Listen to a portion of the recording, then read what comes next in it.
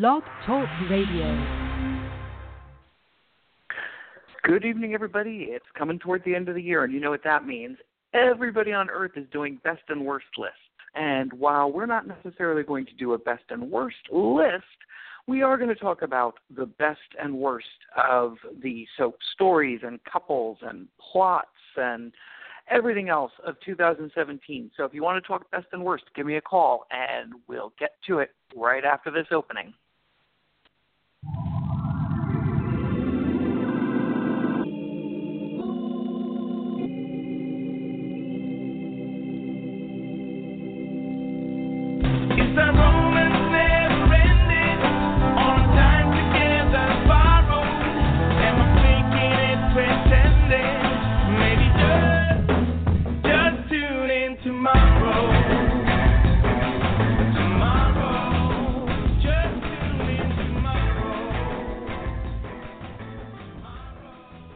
And good evening, everybody. It's another edition of Blog Talk Radio. It's Tune In Tomorrow. I'm your host, Richard Sims, the executive editor and tweetmaster general at Soaps in Depth. If you join us when we live tweet most days, we don't get to do it every day, but if you do join us when we live tweet, that's me you're talking to.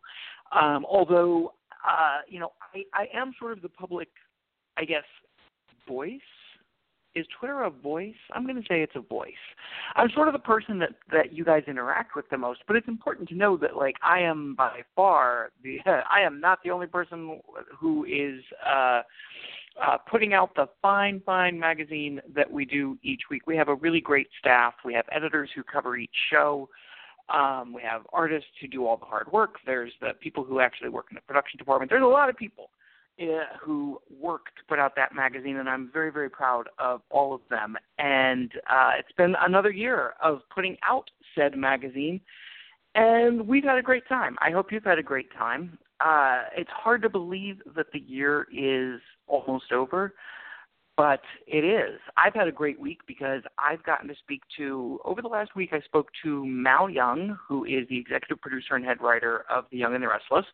I spoke to Shelley Altman and Chris Van Etten, the head writers over at General Hospital. I spoke to Frank Valentini, the executive producer over at General Hospital. Who else did I speak to? There's one other. Who am I forgetting? Ron Carlivati. I spoke at length last night to Ron Carlivati about how his tenure at Days of Our Lives as head writer is going so far. So it's easy to say that I really love my job, because I always say I'm really just kind of a glorified fan who lucked into the best job in the world. And I never imagined there'd come a day where I would get to, sort of get inside the brain and talk story and even sort of broader ideas about what the genre is and what it can be with some of the biggest names in the industry. So, yeah, I really, really, really love my job. But tonight we're here to talk about the best and worst of 2017 as we head into 2018. If you want to join me, give me a call. The number here is 714-868-0749. Again, it's 714-868-0749. I will tell you the last couple of weeks I've been having a lot of problems with the system, and tonight was no exception. I almost didn't think I'd be able to do the show. But so far, Blog Talk is letting me in, and it's letting me do this, so we'll see how long that lasts. I'm going to give you my thoughts on the best and worst of the year in a minute, but we're going to take a call first and just start the show off with a little randomness. And assuming that I can actually get the system to let me, I believe the ball is spinning. Let's see what happens when it stops. Don't you love when you get the spinning ball in your computer and you're like, am I going to freeze? Am I going to completely shut down? Or is it going to do what it's supposed to do? Right now it's spinning, and if it stops spinning, I think we're going to have somebody on the phone. As I said, the number here is 714-868-0749, and if you want to join me, you can call, and then it's a luck of the draw as to whether or not I can actually bring you on.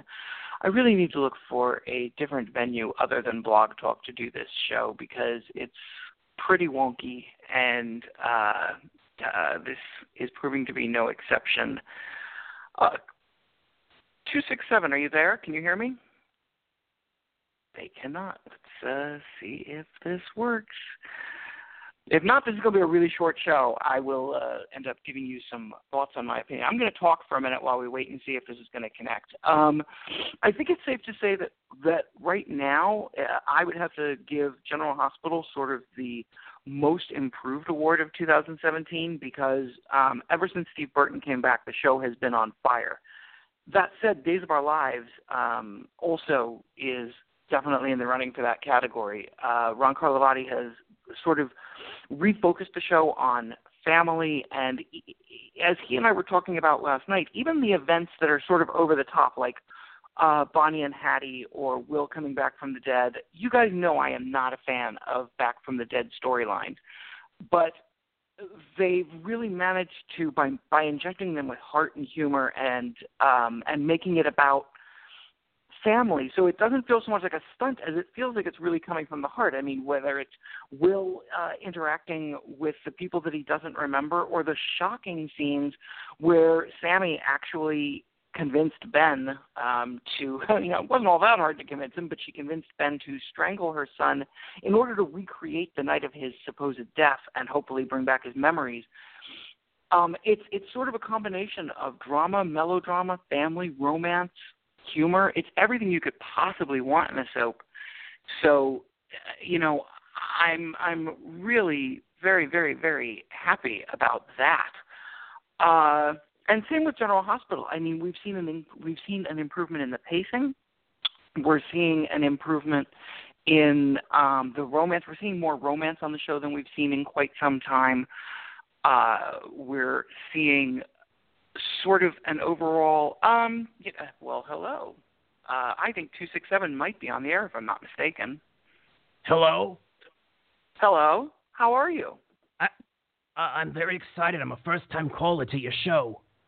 Really? Because I have to say that you sound a lot like the distant, far-reaching relative, like the grandmother of my friend Dan. Is this Dan's grandma? No. I don't know anybody by the name of Dan Kroll. He sounds like a loser. He really is. He really is. But he's also kind of my favorite frenemy on the planet, and it's always entertaining to have him call in. So, guys, yes, this is Dan from Soap Central. He is swinging by to give his thoughts on the best and worst of the year as well. And he was very patiently sitting there while the ball was spinning and spinning and spinning and spinning, and I wasn't even sure if I'd be able to bring him on. But he's here. Dan Kroll, welcome to the show. Why, thank you. I'm not going to be long because I think it's really simple. I would say that the worst of the year, 2017, has to be you. You are just the worst ever. And this show in particular, this show should be canceled. Who keeps putting this crap fest on the air? I mean, seriously. Between the low tech and the lousy callers, who is putting this crap fest on the air? Hey, wait a minute. Lousy callers, that's not necessarily true. I think that some of your callers are quite, amazing. I'll say that. Yeah, but Al from Canada hasn't called yet tonight. Well, he's probably celebrating a little-known Canadian holiday or something. I'm sure their Thanksgiving is before ours. Boxing Day. Boxing Day. Maybe they're celebrating. Isn't it supposed to be Unboxing Day when you order something from Amazon and you make a video? What's up with that? Why do we need videos of people unboxing things? Have we really come to the point? Is there so little on television to watch that people are going to YouTube and watching people unbox things? Seriously? I have to go to YouTube now. I've never knew that this was a thing. Oh my God. So what do I type in? Go to YouTube and just type in the word unboxing, and I swear a million different videos. You could type in unboxing iPhone, unboxing, I don't know. This is the unboxing most Helena. ridiculous thing I've ever seen in my entire life. I can't believe that you've never seen this before. You're going to spend all night tonight watching unboxing videos, aren't you?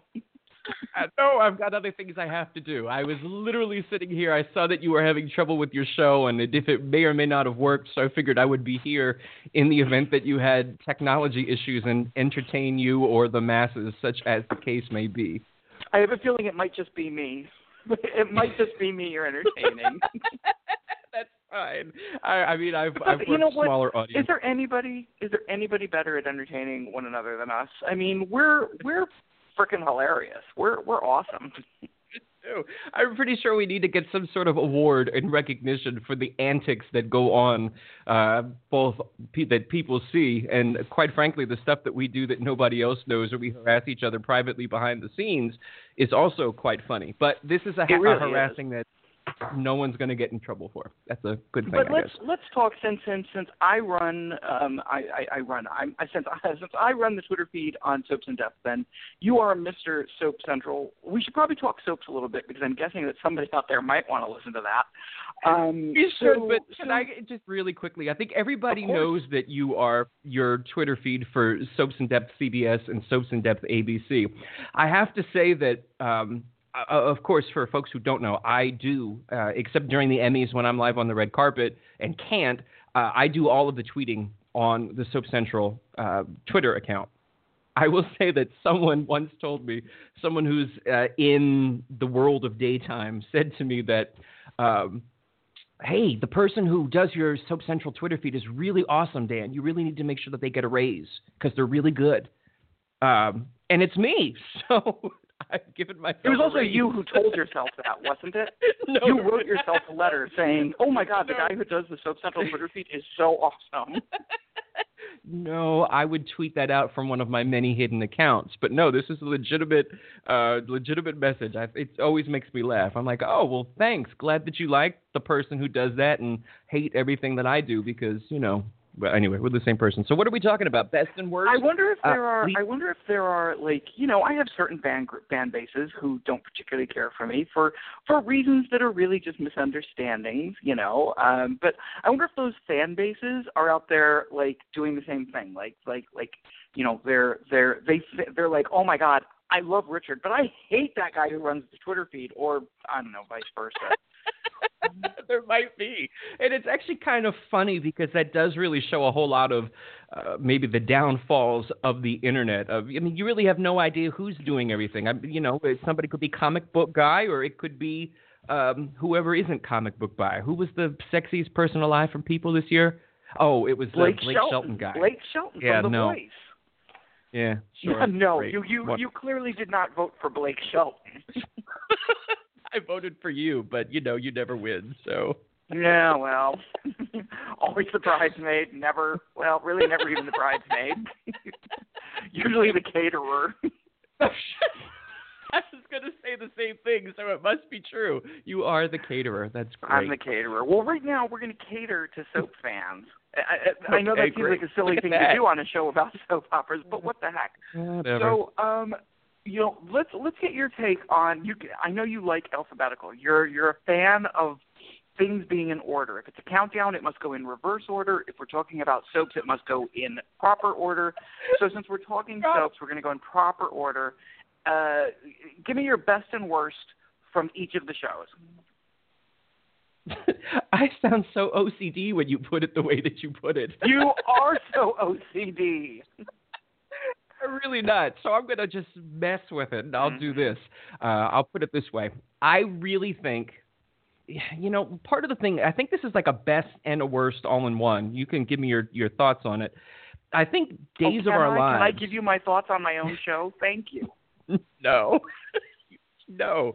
I think that for Days of Our Lives, I think that they have, I want to give them best reboot, but I feel like, we say that almost every year. It seems every year they do a reboot that's really good for a short period of time, and then it's horrible, and we're, waiting for them to go. So I think that the best and the worst is it's definitely Days of Our Lives. I'm enjoying so much more now than I have in a really long time. The last time I remember really being riveted was during one of the Olympics when they had the gas explosions and things were going on. That must have been, that would have been what? That was a while 15? ago. That was a long time. It was really, really good, and I looked forward to it, and it was dramatic. That being said, I feel like they also get the worst for needing a reboot and for taking so long to get there. For needing a reboot again. How many times are we going to have to hear them say, "Oh, listen, we knew there was a problem, and yet we let it go on for 8 months before we fixed it." When I was talking to Ron Carlivati last night, I said to him, the show is on fire. I really, there's really, I actually think I like everything going on the canvas right now. Even like the teen scene has been sort of, Jade is gone, and that's a good thing. I'm sorry. I'm sure the actress was a lovely woman, but Jade just walked around seeming like, the mistress of misery. She just always looked miserable, and that just is not fun to watch. But I said to him, that you must have supreme faith in your storytelling to be able to write a show so far in advance, because you can't put the brakes on. We've talked about this before. If something starts going off the rails, you can't put the brakes on because you're at least 4 months ahead and probably more. So that's how long it's going to take to stop the train and get on a different track. And he admitted that's very intimidating. He said that like every time he pitches a new story, or a big story arc, he kind of looks at the faces in the room because you have to trust your own story, but you also have to be willing to hear people say, no, that's a really bad idea. It was really interesting. So I agree. I think that for me, they tie for most improved, because I would also say General Hospital has really, since right around the time, not coincidentally, since the time that Steve Burton came back, that show has also just been fire, as the kids say. Yeah, it really has been good, and I have to double back on that. I would think it's got to be incredibly tough. First of all, we admit that writing for soaps is in and of itself hard, because you have to write hardest job Monday out there. through Friday. Hardest job out there. Your job is to make everybody in the audience happy, and no two people in the audience want the same thing.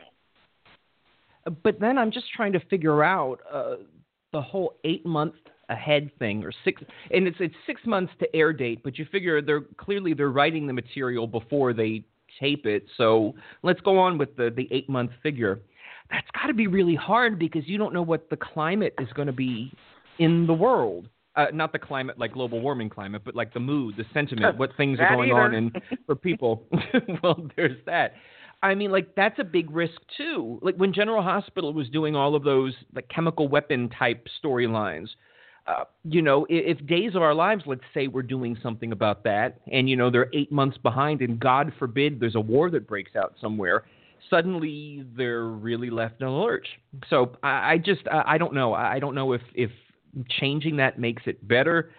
It doesn't seem like they're going to. I just feel like it's got to be really, really hard, especially since you don't even get an inkling of feedback from fans. Because by the time you get feedback from fans, your story may already be over on the canvas. So that. But General Hospital, I completely agree. They are so far ahead that, like, news comes out, and you get excited about it, and then you totally forget about it, and it's still a surprise when it happens. Remember how long ago we found out that Cassie DePaiva was coming back, and then you completely forgot about it, and all of a sudden one day, here comes Eve through the Kyriakis mansion door, and you're shocked, and then you go, oh yeah, I knew that was going to happen, and it's kind of cool because you get the fun of spoilers. And then you get the fun of forgetting spoilers. Or maybe I'm just old. Maybe I just have, maybe Tina Mergeron and I are sitting in the corner sharing spoilers and then forgetting them. No, it's because I started to send a message to Martha Madison. For folks who follow her on Twitter, they recently relocated to Texas. And forgetting the whole space-time continuum thing, I started to send her a message to say, oh, my gosh, is it going to be harder for you to be on days now that you're in Texas because, you're back for the holidays? I'm thinking, oh, wait a minute. That's right. They filmed this Christmas stuff right around Valentine's Day probably.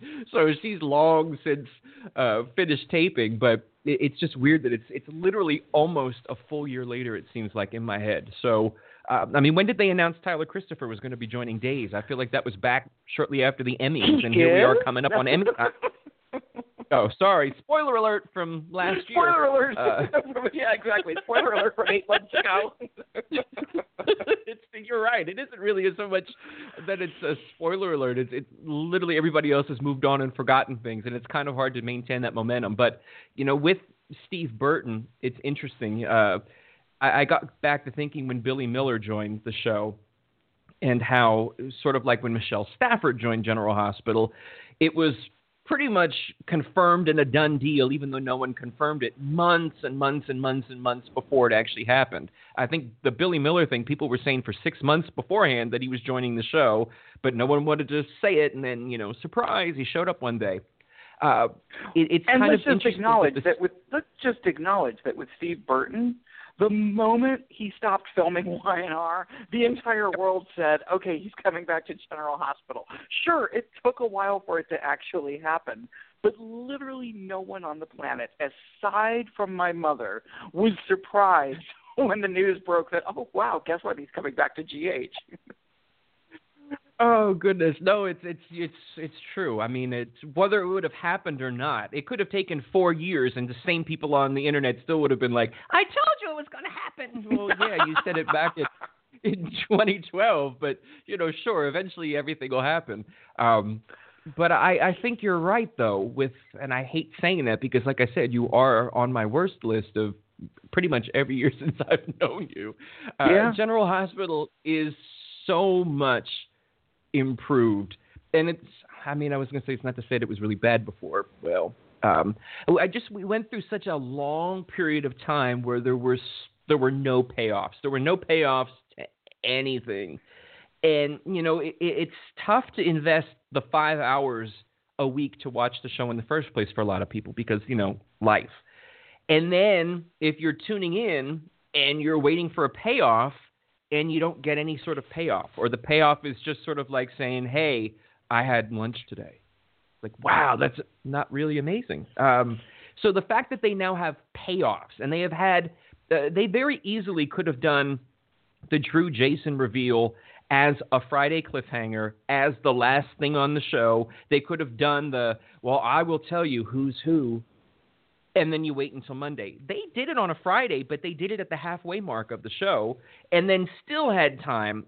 That's what I like. I love the idea of a cliffhanger, but I don't like the idea of the forced cliffhanger of we want to do it on a Friday, so let's come up with 4 days of fluff and people saying stuff and nothing really happening so that we can make this be the Friday cliffhanger. There's something to be said for being daring enough to do your really massive reveal and not have it be the cliffhanger. So there's a lot of that stuff that's going on GH that I think that I really enjoy more. I think that the dialogue has gotten a little more, has a little more spark to it. I feel like it seems like maybe there's more fun in the writer's room. I like that. I also think that going back, I want to say to when Sam had the things going on in her mind and things were going crazy, when Kelly Monaco was, crazy vision. I think that she seems to be more invested in the show. This is just me. I know there are a lot of people out there who are fans. I'm a fan of her as well. But I feel like when I think of her most outstanding work, a lot of the stuff I think about goes way back to Port Charles when, she was new to the scene and amazing. Like, wow, Libby and Tess and all this other stuff. And she had stuff on General Hospital because she's been there for a while. But I feel like lately, whether she is or not, lately she just really seems to be enjoying herself. She's so much fun to watch again. And I would say when you go to best of list, I think Kelly Monaco makes the list because I'm kind of convinced that this will be a year, well, next year technically, but she's going to get an Emmy nomination. I'm pretty sure of it. Totally agree. Hello. And I would also say not only is, and you're right, it goes back to it started for her with the, what was it, toxoplasmosis or whatever Sam had, that whole story. I was like, wow, this is the Kelly Monaco that I loved. This is it. She's back. And then it really has maintained through the two Jasons story. And the other person who's been sort of, I also would put on that list of Emmy nominees is Billy Miller. I loved Billy Miller when he was on Y&R. I just thought he was, there was nothing they couldn't give him that he couldn't do. And on General Hospital, I've liked him, but I haven't had that same, wow, I am awestruck by you and your talent kind of feeling until the two Jasons story. This story, I mean, the pain that he puts in his eyes as Drew has felt betrayed by everyone around him and is in fear of losing everything in his life, and the anger, that's like boiling just beneath the surface. It's incredible to watch. I think he's doing such an amazing job. I do think that the thing that's great is we've talked, as you were saying, about payoffs. The great thing about the two Jason stories, I'm definitely willing to accept payouts. Yeah, we both are. We prefer payment. If you don't have cash, we accept brownie brittle. You know, we're very flexible on our payment schedules. But cash is a approved vendor form. Thank you. Continue. I'm sorry. Definitely. But what's interesting is, in the past, we've talked about this before, things like whether it was, you know, the fact that Hayden was Liz's sister, or the end of the Jake is, Jason is Jake story. The payoffs really fell flat. Here, the payoff with the two Jason story did exactly what a good payoff should do. We found out who was Jason. We found out who was Drew. And it wasn't the end of the story. It was the beginning of the next story. Because now Sam is in this horrible position of, you know, wow, there's this guy that I loved. There's this guy that I love. I have children with both of them. Plus the mystery of who did this and why.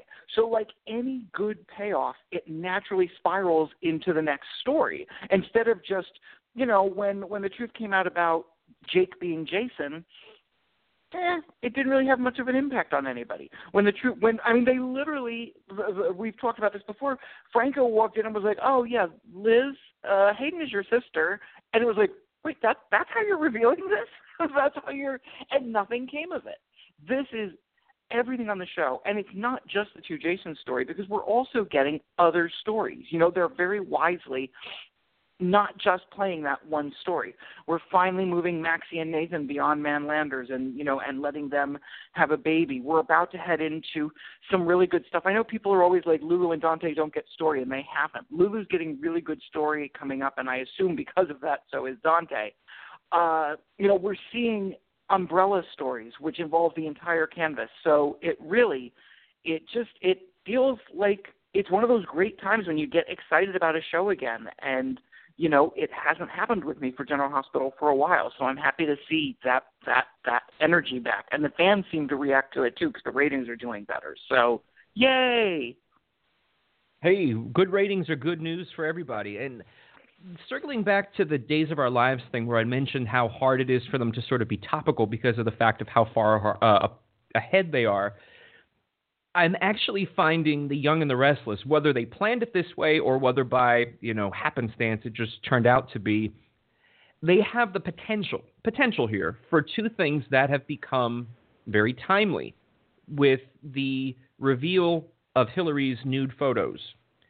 It's extremely topical. We hear about even some former soap stars, I won't mention their names, you can Google them, it's out there, who have had their accounts hacked, or people have posted things as sort of what they're calling it revenge porn. And they have the potential, I don't think they're going there, but if they really wanted to, it would have been a great way to be topical, where you have a relationship between Ashley and Ravi, which could explore the relationship when there is someone who is in power, and maybe what happens with the folks who are working under them, who are in relationships or maybe feel as though they're obligated to have sexual relations, things like that. It's not there, but I'm saying that it could have been, and that would have been extremely topical, which is something that you can do when you're not so far ahead. With The Young and the Restless, it seems like they're doing a lot of topical stories all at once. GH has done that too with drugs and with DACA and, of course, the typical stuff. But I like to see that The Young and the Restless now is sort of doing things that I think I like that All My Children did. It's not quite the same way. I think All My Children always had a different way of doing it. But with something like Alzheimer's, I think the way that The Young and the Restless is telling it is a little bit different than what Days of Our Lives was doing it, just in my opinion. I also find it really, really smart to do the Alzheimer's storyline on The Young and the Restless around the holidays. Yes, it's incredibly depressing, and there have been times where I watch and I'm incredibly sad. But, you know, there are a lot of people who are actually facing this. There are people who are ill for the holidays. There are people who do have parents and grandparents who have Alzheimer's, and maybe this time of year when it comes around to the holidays, they don't have the joy anymore because they're sort of dealing with what's going on screen. I like the differences that Y&R seems to have instituted under Mal Young with a little bit of a different way of storytelling. I really, really approve of all of the different camera techniques that they're doing, that they take chances. They'll do overhead shots. They'll, do things that you see in prime time and take for granted in prime time, but you don't see them on daytime. I was watching The Bold and the Beautiful yesterday, I think it was, and I wanted to see like a wide shot of, I think it was yesterday, of Torsten Kaye and Ingo Rademacher going head to head. Like I wanted to see a lot of the wide shot, but it kept going back and forth from ridge to thorn to thorn to ridge. And there was sort of that moment where like, I'd like to see the wide picture. I want to see like the body language. I want to see what's going on. Small things in the whole grand scheme of things. Certainly a good story is everything, but I do like the bits and pieces that make things even better. And that's one of the reasons that I've really liked what's going on with The Young and the Restless this year is I feel as though they're taking chances at a time when a lot of the daytime soaps don't want to take chances because they're afraid that if they take chances, they'll lose viewers and, they can't afford to lose viewers. So I don't know what you call that, but that's like a best of risky, a best of taking chances. Let's go with that. Well, there's so much to unpack there. I mean, first of all, you're right. I don't. Is it on YouTube? Nice circle back. What do they call that? A clap back, I believe. I believe the kids call that a clap back. No, that's when you say something mean to someone. This is more like a full circle moment. Don't Google that. Hip. I'm so not hip. If you Google full circle moments, I'm pretty sure you're going to see some things that you don't want to see. Or maybe you do. Give it a try. Who knows? Maybe you do. Okay.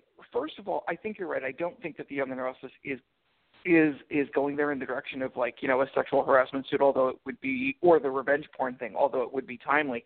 But you know who else has the possibility of doing that, and I feel like might, is General Hospital with Dr. Bench and Kiki. People have sort of been like, ever since Dr. Bench first came on the show, people have been like, there's something a little off about him. And they've never really, there's never really been any reason to suspect that. But I mean, I think the smart money says that Alexis is not going to get too serious with him because obviously they're going to try and put her back together with Julian.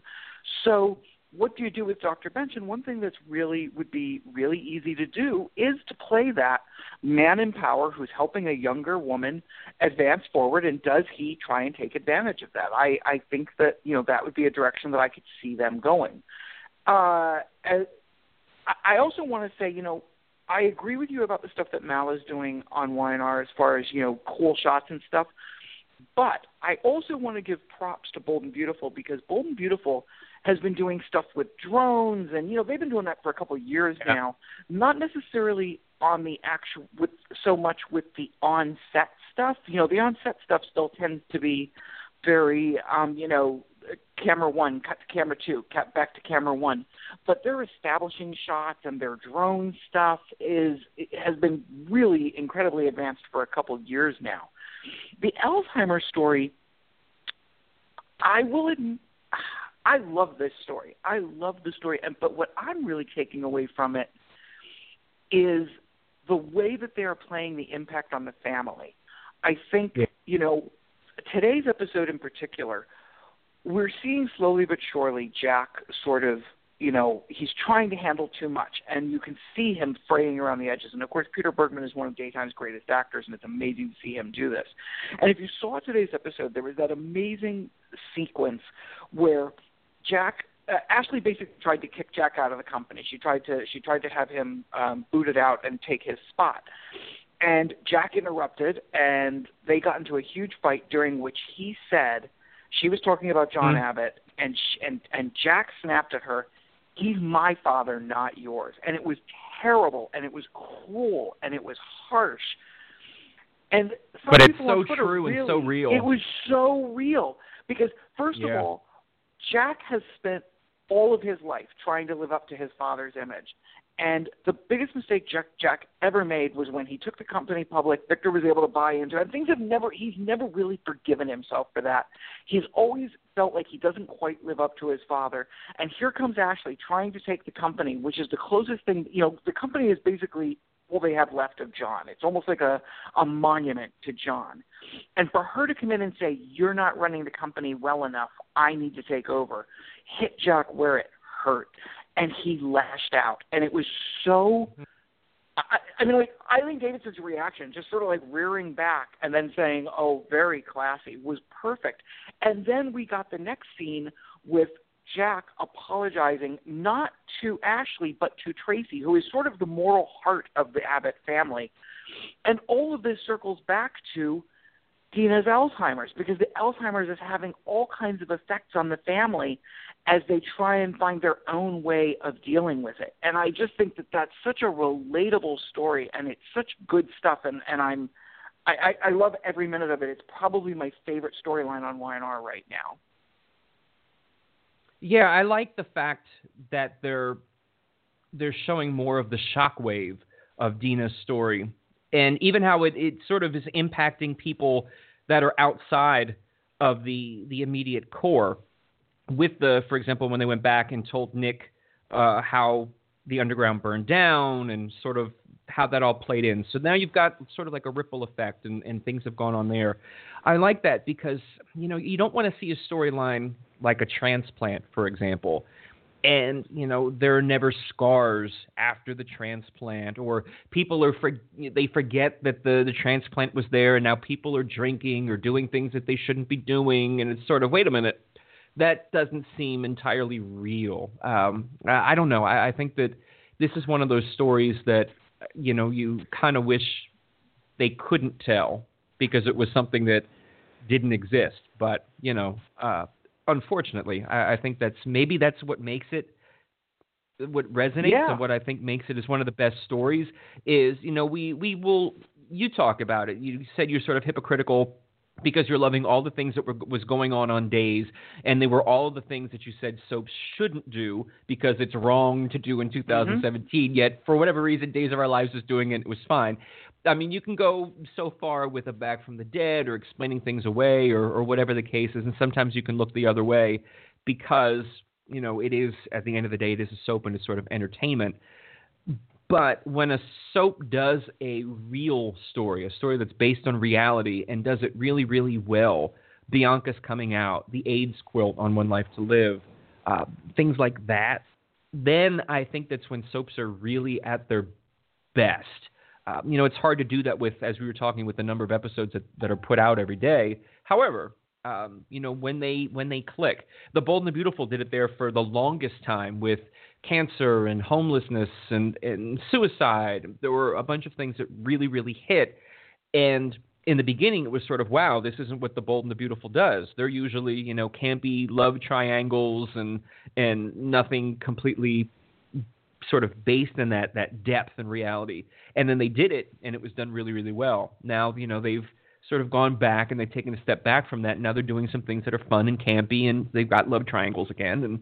And so it's nice though when all things sort of click, and it isn't just done for sensationalism. It isn't just like the thing that comes to mind, I hate to say it, is when they did the toying with having a threesome on General Hospital between Lucas, Brad, and Felix. And, for whatever the reason, it was clearly done for shock value. It was there. It's something that happens in reality. I'm sure we can tune on Maury or whomever or Dr. Phil, and there are people who are living in polygamous relationships and multi-peoples and things like that. I even know somebody who lives with a couple. They've been living together for how long have you been living together? Was it like a decade? Oh, sorry. 10 years. To be anonymous. Sorry, I forgot when we were live on the air. Whatever. But there's certain things that just do that sensationalism, and I like when soaps do it. Not so much anymore to educate, I don't think. I think we're gone from the days where soaps will try to teach. But like Jill's heart attack, the heart issue, I didn't feel the same way about that. That felt very heavy-handed to me. It was sort of like, hey, it's February, it's Heart Awareness Month. Let's do a heart storyline, and and then Jill disappeared. No payoff. Right, it had no follow-up. It had no payoff. And actually, I want to say one of the other things, we were talking about the changes that Mal Young has made, and one of the changes that has happened, and I don't know whether it's specifically him or other people in the writers' room, but I'm a big fan of seeing a soap address things from the past that didn't work.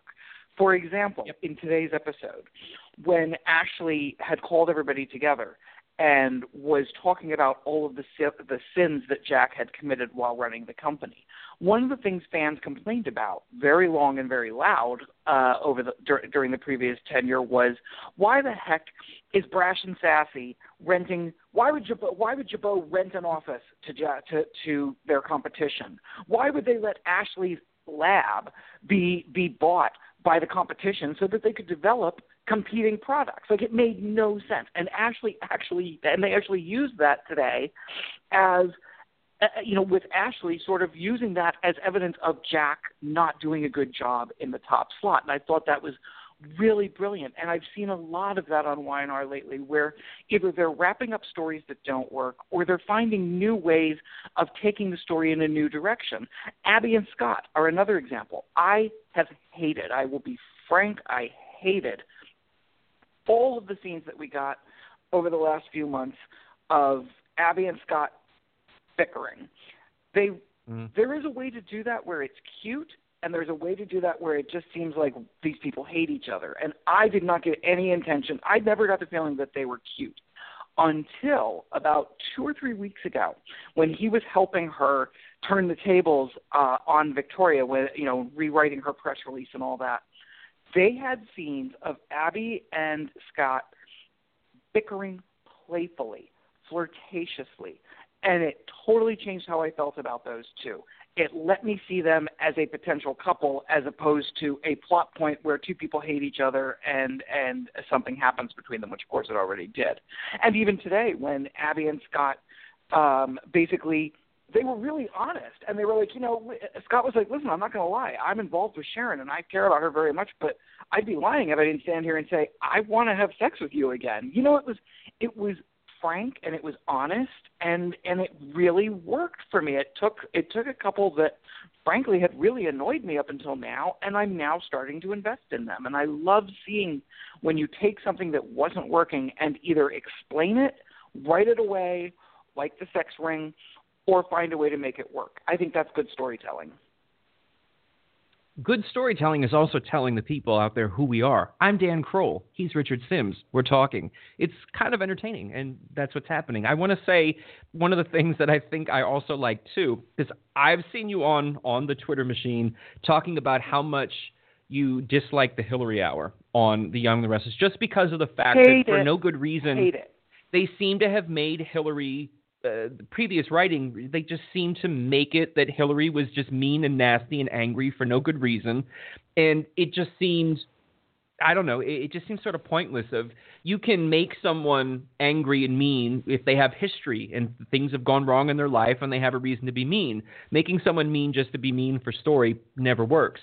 However, let's go to, I like the realism of, well, first of all, I think that the releasing of her photos is so current and so topical. I mentioned that before. But what I thought was really good is playing the fallout from the way that things happen. First, of people saying, all of the advertisers on her show thinking that she did it as a publicity stunt because she had a history of doing things that, were sort of controversial.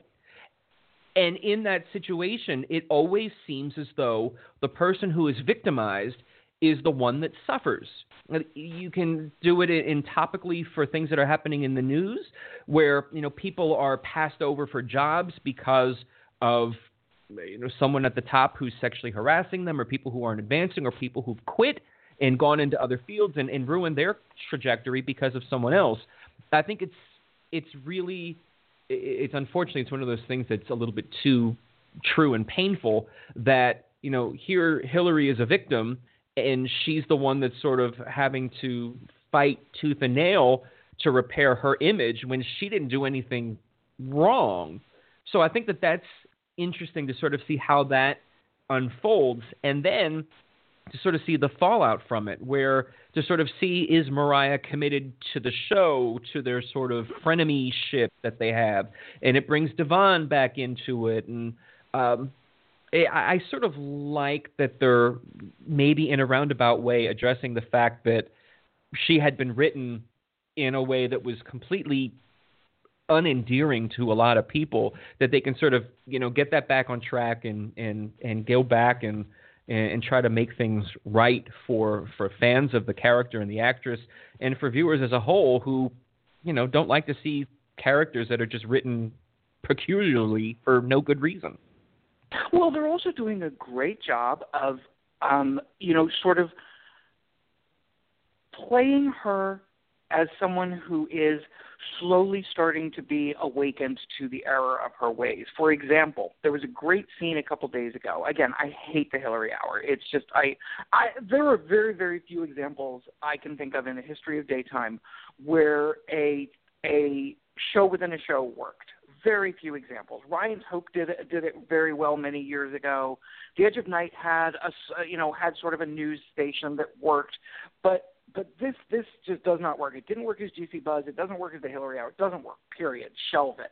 But there was a great scene the other day where Devon filled in because Tessa wasn't there. She was busy getting arrested. And they used the Hillary Hour to show Devon and Hillary basically flirting. People love Devon and Hillary, want to see them back together, and I'm fine with that, but you have to, do it slowly because they went, you can't just reunite a couple because the audience wants to see that couple together. There has to be, it has to be earned. So we saw them flirting, and there was this melting, and it was even Mariah was sitting between them, really awkwardly, oh my God, are they going to have sex in front of me kind of thing? And then all of a sudden,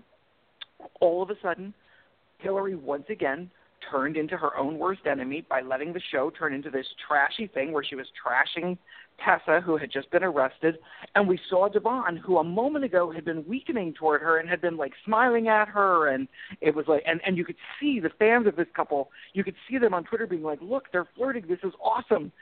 And then all of a sudden, Devon went cold because Hillary went right back to her bad ways. And that's good writing. That says to the audience, yep, we're aware that Devon and Hillary are the couple and that they have this thing between them. But we can't give it to you too easily. They have to work for it. And so we're slowly seeing, the evolution of Hillary. And, it doesn't seem like a stretch to say that was the writers saying to the audience, we get it. We know we screwed this couple up, and we want you to want them together. And here's a little teaser for you. It was like teasing the audience, and I thought it was brilliant. Yeah, I also think that it shows that clearly characters matter when you're giving them layers again. I will say, in fairness to Hillary and her Hillary Hour, I would have given Tessa a hard time too. I just don't trust her. I'm sorry, I don't. Someone on the Twitter machine said to me the other day, they haven't liked the way that she's acted ever since this whole news of the sex ring came out, and it would be a great twist if they found out that Tessa was somehow involved in it. I like that. Send her to jail. Sorry, don't like the character. Her and Reed. Reed is like Eeyore to me. Everything with Reed is, oh, poo. This is horrible. He's so dopey. So for all of you Mariah and Tessa fans, I just want to be clear that was not Richard Sims saying that. That was Dan Kroll. And for all of you Devon and Hillary fans, I want it on the record that I was saying that they are the couple, the rooting value. Because everybody out there thinks I hate them. It's not that. I hate the way Hillary has been written, and I am not a fan of putting the two together instantly. Just because everybody wants them together, you can't put them together. Same with Julian and Alexis. I don't hate Julian and Alexis as a couple. I hate that they wrote them into a corner that they now have to get out of. I think that the way to handle things like that, whether it's with Devon and Hillary or Julian and Alexis, is to give them an epic, lovely, slow-building, romantic story that makes even people who think they shouldn't be together say, oh, wow, I kind of want them to, like, get together. But it was Dan who suggested that Tessa be sent to jail and Mariah not get her girlfriend. Just so y'all know. I just want to make that clear. I'm going to clarify that. I think I'm saying Tessa in general. I actually like... No, it's not. Because if you're going to look at the things that I like about it, I like the dynamic of the Tessa-Mariah relationship. And here's where it's funny because I can see it both ways. I would love for them to discover that, especially since neither one of them, neither Tessa nor Mariah, seems to have ever felt this way about someone of the same gender before. I like that sort of exploration thing. I love maybe finding them and the realization and discussing sexual fluidity and people finding their love. And I would really like to see that play out. Really would. However, and this is the part that I think if people think about it, they're going to hate the idea, but I think that they might appreciate the idea of it. I kind of like the idea of exploring what if, for Tessa, what if she doesn't? Like, you know, it was a thing, it was a moment that she felt something and she kissed Mariah and nothing comes of it. And the only reason that I say that is because I think everyone who watches a soap, anyone who watches anything, anyone in life, maybe with a few exceptions, can relate to wanting someone, to having feelings for someone who just couldn't return them for whatever reason. And I think the issue of Stop orientation reading makes it my diary. Well, you know, I mean, you do have it up on the internet, and the password for your blog is Dan is awesome. So, I mean, it was really easy to find. No, I like the idea. Look at, we were talking about Scott and Abby. You know, they hated each other in the beginning, and from the moment they hated each other, everyone said that they would end up as a couple or at least having feelings or something. And that happened. Very rarely on a soap do you have something where there's completely unreciprocated romance, where someone is absolutely madly in love and, you know, except for maybe a moment where something happens. In this case, it was a kiss. And yes, there's other things going on, and I'm not saying it's going to happen. I'm just saying in my mind, because I really like Mariah. I'm big fan of the character. I'm going to admit, I love that idea because it is real. It is real. We all have had an unattainable crush. And maybe you and this unattainable crush were like out somewhere, and you know, like maybe you had a few drinks and you wound up sharing a kiss, and the next day they were like, "Whoa, that was weird. That should never happen." You know, and that's very, very relatable. Not every couple, not every person that is interested in someone else winds up falling in love with them, or or having those feelings reciprocated. So I could totally see that, and then you could turn more. You know, you could sort of use this to turn Mariah toward wherever and whoever her next interest is going to be, and even play with the idea of Tessa regretting, maybe I should have explored that, you know? I think it's real. I mean, if you're talking about storylines that are real, I kind of feel like that is the ultimate in real story. I mean, I know that the argument will be that, you know, oh, well, you don't just kiss people who you don't have any kind of feelings for. And the argument can be, well, yeah, it happens all the time. Things go on. I just feel like I like the idea of them as a couple. Machines. I mean, that's kidding? Clear. Oh, that's not enough Purell in the world to make me want to do that. No.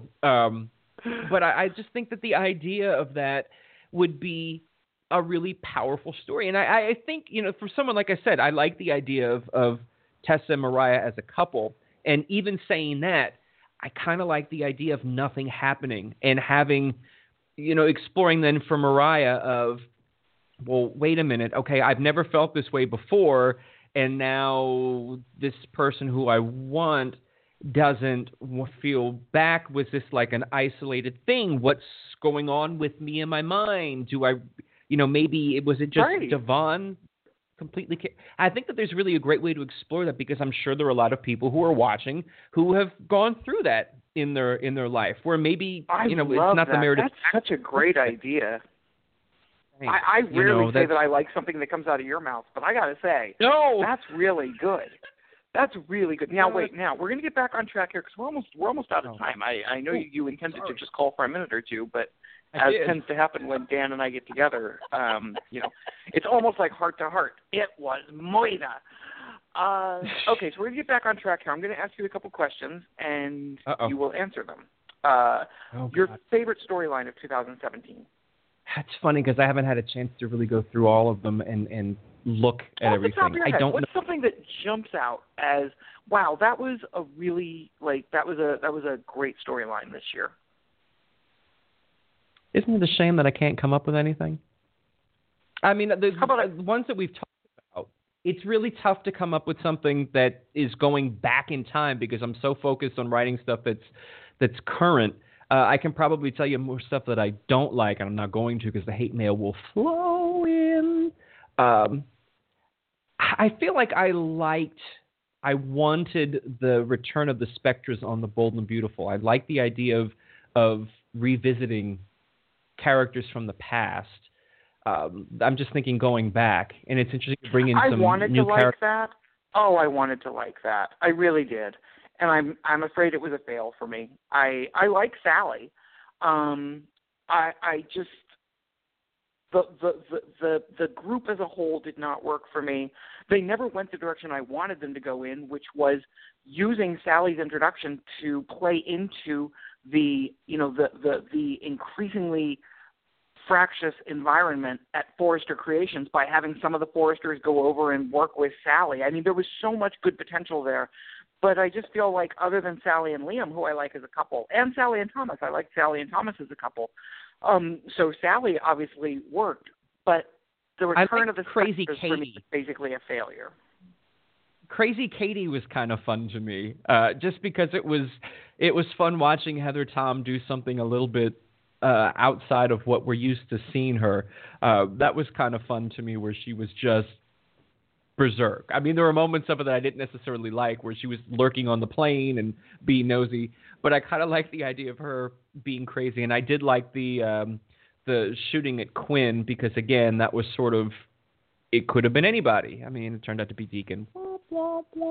I still do not believe it was Deacon. I'm serious. I don't believe that. I think they've kind of forgotten this possibly, but at the time that it happened, I truly believe that it was that the way they intended to go, because if you watch those scenes where Deacon supposedly confessed, it was never clear what he was confessing to.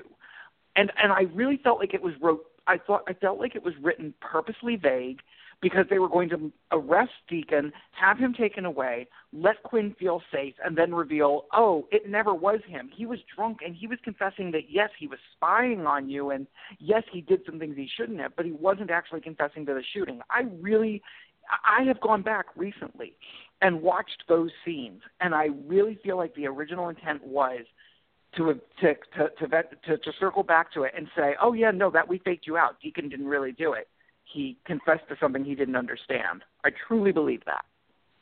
It's a little too far removed, I guess, to do it now. Speaking of far removed, I see the clock ticking. Do you need to let people know that we're going quiet? They can listen in the archives or something? No, we're going to just sign. We're just going to say. I think an hour of listening to us, and you've certainly been more than generous with your time, and I very much appreciate it. Dan, why don't you give yourself some props? I know you're good at that.